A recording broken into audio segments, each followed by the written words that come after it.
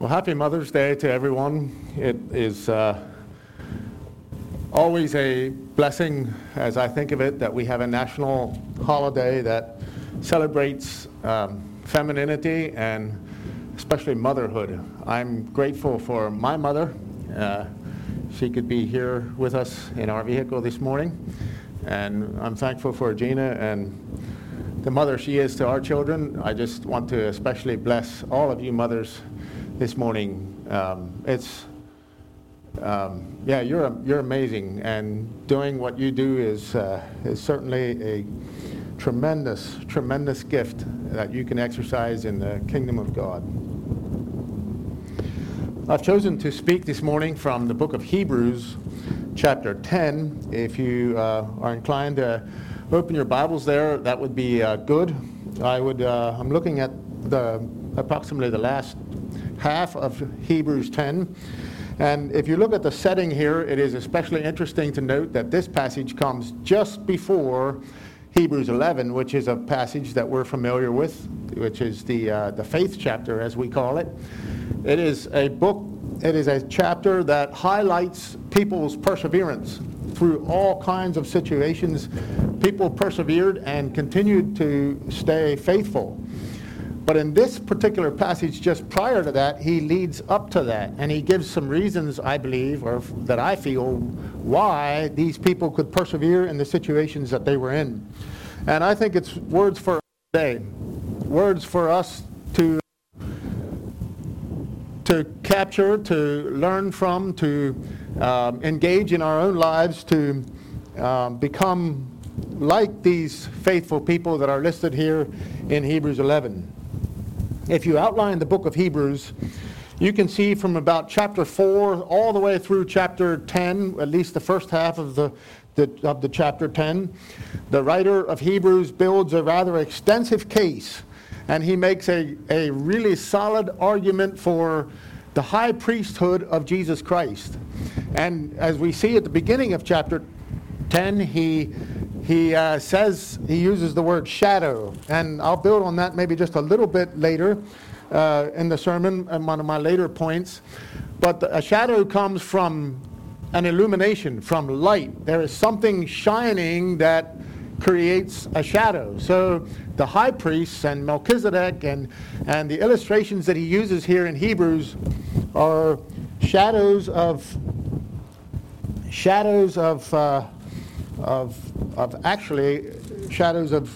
Jesus Christ.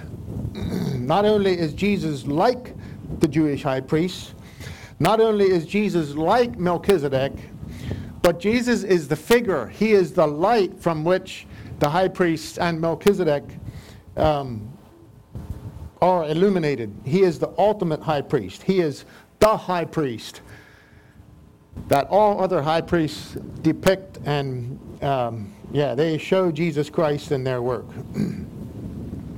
Now, at the conclusion of this argument, here in the first part of chapter 10, he begins the next section with the words in verse 19. He says, Therefore, brethren, or having therefore, brethren, boldness to enter into the holiest by the blood of Jesus Christ. Boldness, confidence. We have this confidence, and there's different words that we can use from that, but I'm going to use the word perseverance.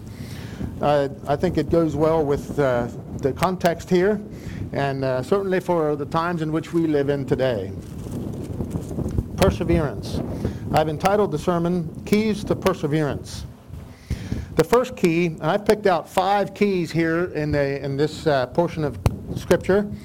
And the first key that I'm going to talk about is the key of devotion. Look at verse 22. He says, let us draw near, or let us come near with a true heart in full assurance. There's sort of another similar word to the word that he uses in other places. He uses the word confidence, and he uses boldness in verse 19. Again, I'm using the word perseverance. Let us draw near with a true heart. Let us draw near with full assurance of faith, having our hearts sprinkled from an evil conscience and our bodies washed with pure water. Have you ever thought about the way that modern Christianity, and maybe sometimes we tend to think about our devotional life. We think of our devotional life as a slot of time, a period of time in our daily schedule. I'd like to, I understand parts of that, but I think I'd like to go extensively and much beyond that. Let's try to avoid looking at devotions or our devotional life as a slot of time in our routine. It seems we've reduced devotions or our devotional life to 5 minutes that we take as part of our morning routine, or perhaps one of the things that we do at the end of our day before we turn the light off before we go to bed. And for a Christian, a lifestyle of devotion, or a devotional life, as the term that we use, is much more than a slot of time. It is a lifestyle, something that we do all day long. It is something that we always have before us. It's part of who we are inwardly. It just is a much better and more accurate, a biblical description of what God intends for us to think of in relation to our devotional life.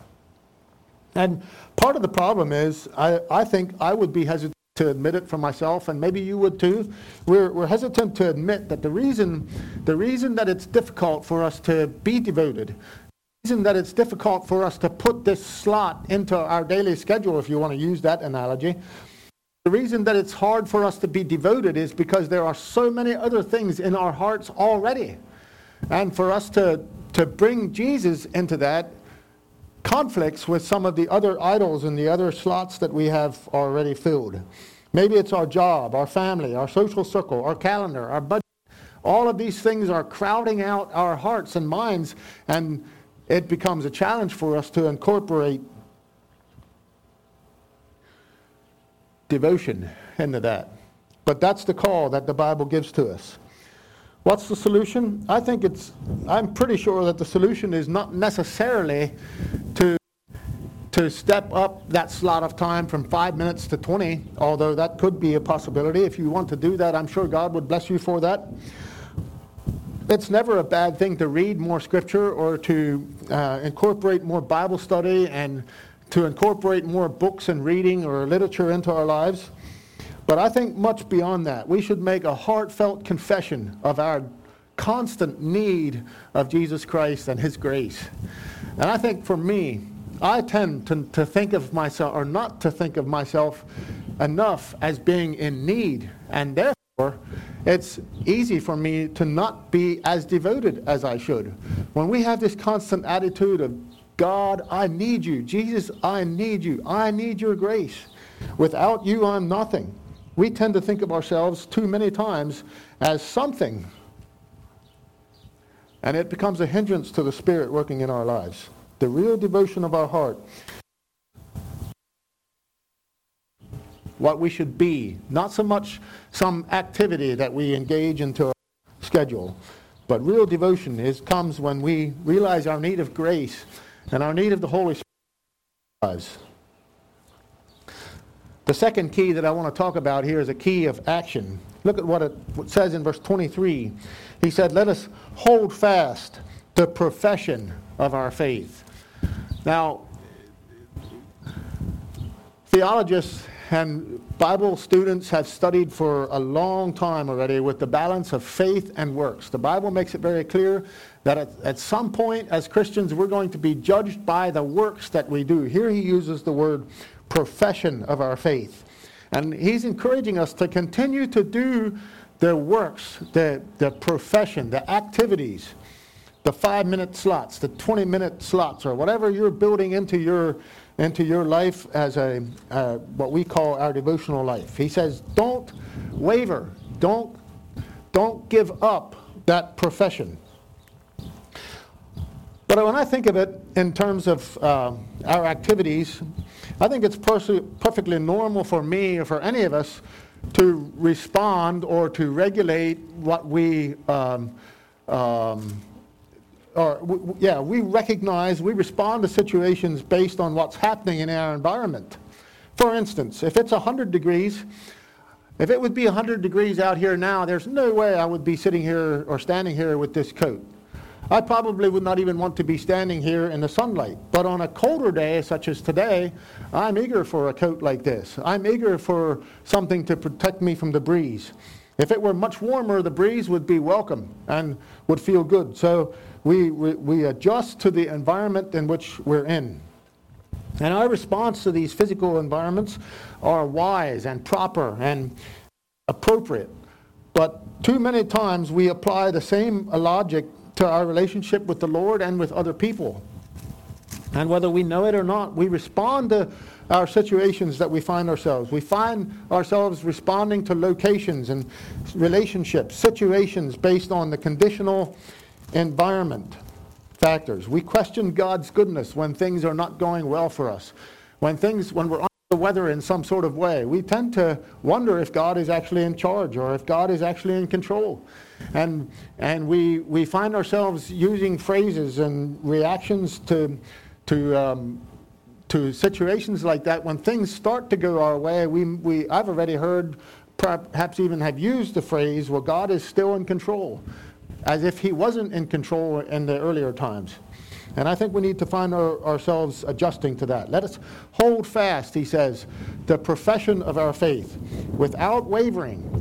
Whatever the situation, whatever the environment is, whatever the course of action that we need to be taking to adjust to that environment, that's how we need to keep moving. And he qualifies that emphasis there in verse 23. The reason that we can hold our profession, the reason we can continue to act in Christian love and have actions and activities of faithfulness is because the one who promised is faithful.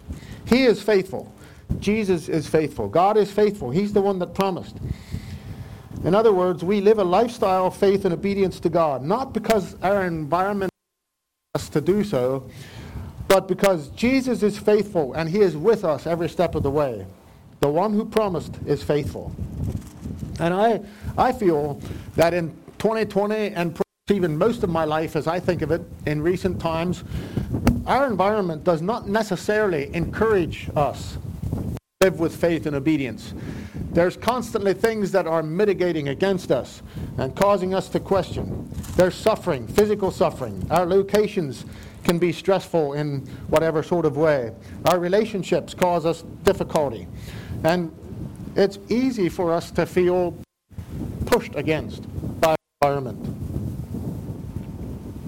Our bodies are not pain-free. Our schedule is not predictable. We experience injustice in our lives. And if you only choose to praise the Lord when you're healthy, you only choose to praise the Lord when you're comfortable and enjoying life, and you only praise the Lord when things are going in the direction you want them to go, there's probably huge chunks of time where you won't be praising the Lord. And I don't see the Bible teaching us, the Bible endorsing that in any sort of way. Hold fast the profession of our faith without wavering. And the reason we do that is because God is faithful. He is the one that we can trust in. Hebrews 11 brings out that fact as much as anything, where these heroes of faith had enormous forces pushing against them, and yet they remained faithful. So can we. The third key I want to bring out here is the key of community. We've probably thought about this verse in these last 7 weeks, and perhaps even heard it expounded in all kinds of unusual ways, or however you want to say. But 10, 24, and 25 says, "Let us consider one another to provoke unto love and the good works, not forsaking the assembling of ourselves together as the manner of some is, but exhorting one another, and so much the more as ye see the day approaching." And I see this as a foundational or a fundamental point of our Christian faith. When I read the Bible and when I study the Bible, I have to honestly examine my own life in light of the Bible. But there's something that I often see, and that is that I tend to forget. I tend not to see myself for who I actually am or for who I really am. I tend to give myself way more grace and more tolerance than I should. I tend to be much more forgetful about things that are unpleasant about me. I tend to give myself a huge break in things, habits and such that I have that are not as good as they ought to be, or even as spiritually sound as they should be. It's sort of like identity amnesia. I tend to be a forgetful person. And an amnesiac is someone who, in the middle of duties or responsibilities of life, forgets. Amnesia. And we tend to be identity amnesiacs. It's easy for us to forget the gospel. It's easy for us to forget the good news. And I think one of the reasons that the writer of Hebrews tells us that we should meet together is because of this very thing. We tend to forget. We tend to give ourselves more grace than we ought to. We tend to not see ourselves in the way that Christ sees us. And one of the ways to push against that is to surround ourselves with other Christians. I am so thankful that we have a community around us here at Weavertown. And if I'm honest, I don't always like the idea of Christian community. For one thing, community reminds me that I am not as independent as I would like to be, or as independent as I think I should be. I am not as consistent in my walk as I tend to think I am. And other people around me point that out. Other people move me in a certain way. They shape and mold how I think. And that is the principle of the New Testament church. It is one of the fundamental principles of the Anabaptist model of faith. And it is and should be our tradition here at Weavertown to meet as a community, surround ourselves with other people. We are not as able, we are not as independent as we sometimes think we are. We are not able to face circumstances and to pull ourselves up by our own bootstraps, as the saying goes. We need a community. I need a community. And there's several Bible principles that I'm very convinced of. In fact, I'm more convinced of it in these last 2 months than I was prior to that time. Some of the Bible principles that I'm especially thinking about are the principle of service to others, as opposed to serving oneself. The principle of fellowship. The principle of hospitality. The principle of corporate worship. The principle of sharing and benevolence. These are such core and critical principles of our Christian faith. And any person who claims to be a Christian understands the importance of this in one's life, in our lives. Again, they are foundational principles of the Anabaptist model of faith. They are fundamental principles of the early church and of the New Testament church. They should be, and they have been firmly held positions of our tradition here at Weavertown. The principles of community. And it's my belief, again, stronger than 2 months ago, that these principles should not be sacrificed. And I'm going to add, even to extend the limb I'm on, I don't think that these should be sacrificed on the altar of safety.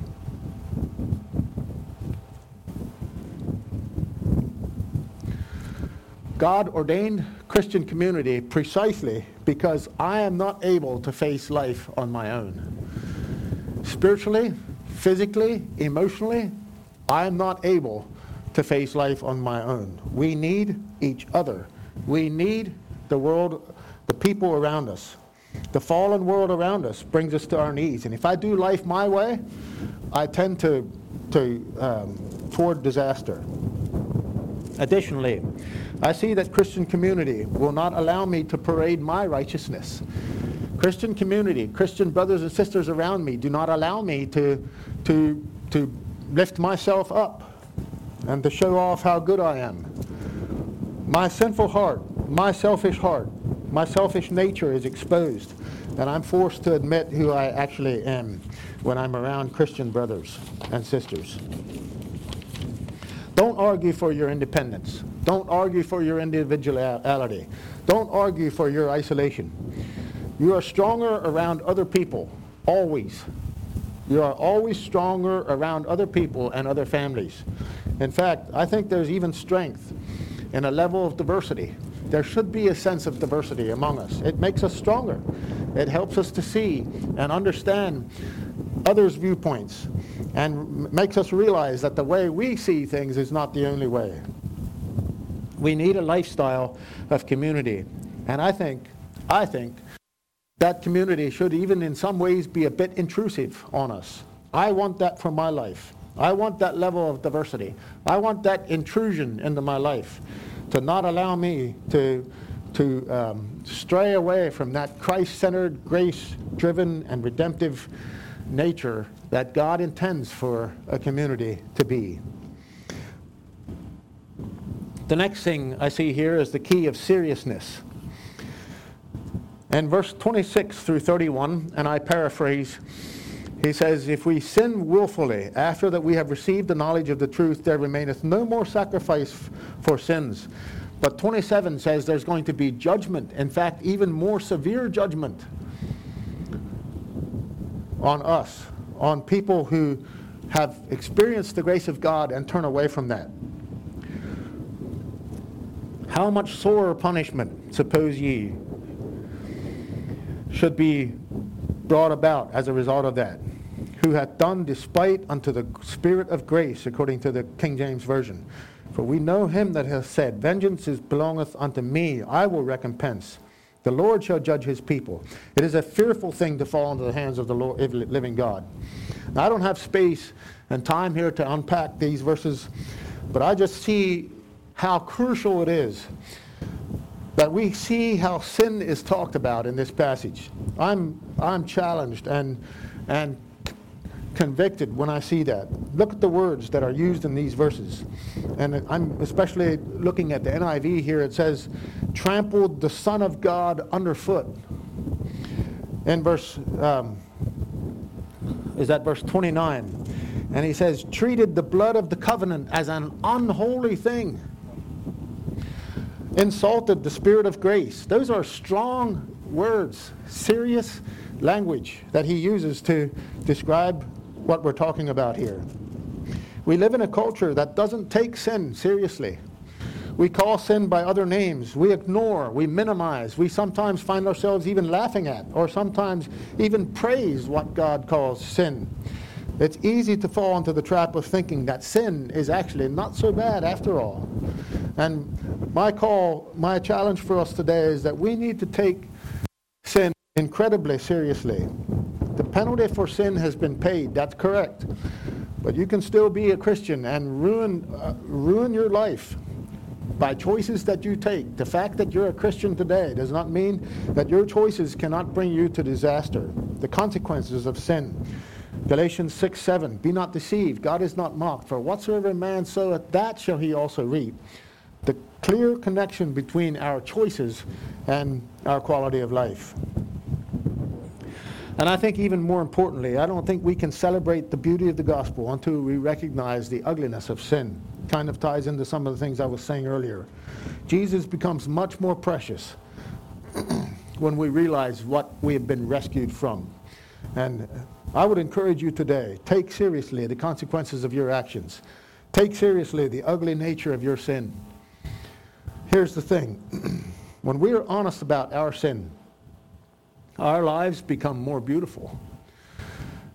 The devil and his lies try to tell us the opposite.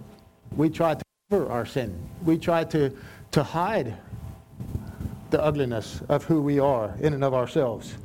But when we are honest about our sin, our lives become more beautiful. Not only do our lives become more beautiful, but Jesus' grace becomes more amazing and more beautiful. His grace becomes more powerful. My final point, and I close the sermon with calling us to a lifestyle of illumination. You see that word there in verse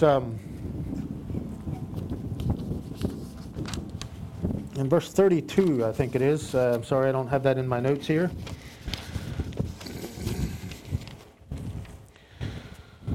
I'm having a hard time finding it here in the passage. Verse 32, you were illuminated. And the rest of the chapter here, at least as I see it, at least as I outline it, it talks about living in the light. Light is attractive. Light gives growth. Light brings life. Light is healing. Light brings sight. Light reveals things. Light exposes things that are unseen in the darkness. Not only that, light chases away the darkness. Light brings security and comfort. And not only that, light chases away the darkness. Darkness is not actually a thing as much as it is an absence of light. And so when light comes into the picture, darkness disappears. They were illuminated, he says in verse 32. And because of that, they endured hardship. They endured hardship as a result of their illumination, as a result of the fact that they started to shine. Light was brought into their life, and they started to shine. Now this isn't, well, let me back up just a little bit. I think the call throughout Scripture, in Matthew 5 and other places, it talks about how that we should be lights. And the reason we are lights is not because of us, it's because of the light that's been shined on us. Kind of like the moon reflecting the sun's light. The light we reflect comes 100% from another source, and that source obviously is God. It's Jesus. Now this isn't some amazing new insight or truth, but I just feel and believe that it's important for us to keep it in our minds, maybe especially for the times we're living in. It's easy for us to hear a statement like, "You are the light of the world," and easy for us to hear statements like how we should let our light shine, and forget that the light is not about us, but it's about Him. We can't do anything on our own. We simply reflect light that's shined on us, similar to the way the moon shines or reflects the light of the sun. Light shows the way out of difficulty. Light shows the pathway to a better place. And if you look at these verses, again, I don't have time to unpack all the aspects of this little portion here at the end of chapter 10, but it makes it just as clear as could be that the reason these people of faith and the reason that we can be faithful is because we're not here to stay. This world's not our home. We're going to a better place. Yet a little while, he that shall come will come and will not tarry. The just shall live by faith. Now, if any man would draw back, my soul will have no pleasure in him. But he says, we are not of those that draw back, but of them that believe to the saving of the soul. We're not the people that draw back. We have all kinds of lines that we say to each other when we separate, such as goodbye, or nice to meet you, or see you later, or see you soon, talk to you later, take it easy, mach's gut, and one for 2020, stay safe. Now these all have there's nothing particularly wrong about any of these, but I've decided to make it a personal goal as I studied this scripture and as I thought about, where we are right now. I think it would be more appropriate for us to say, keep shining.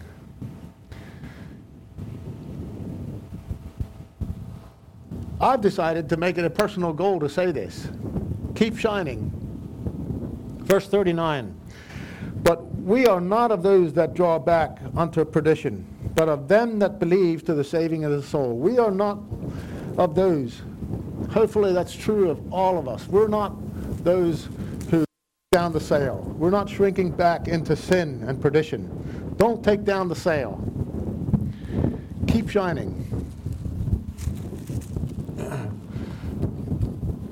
I close with a word of prayer, and then I think we'll turn the time back to Nate. I think Nate is coming next. Let's bow our heads for prayer. Father, we come to you in Jesus' name. We thank you for your gift and blessing to us. We thank you especially for Jesus Christ and how he has shined on our lives.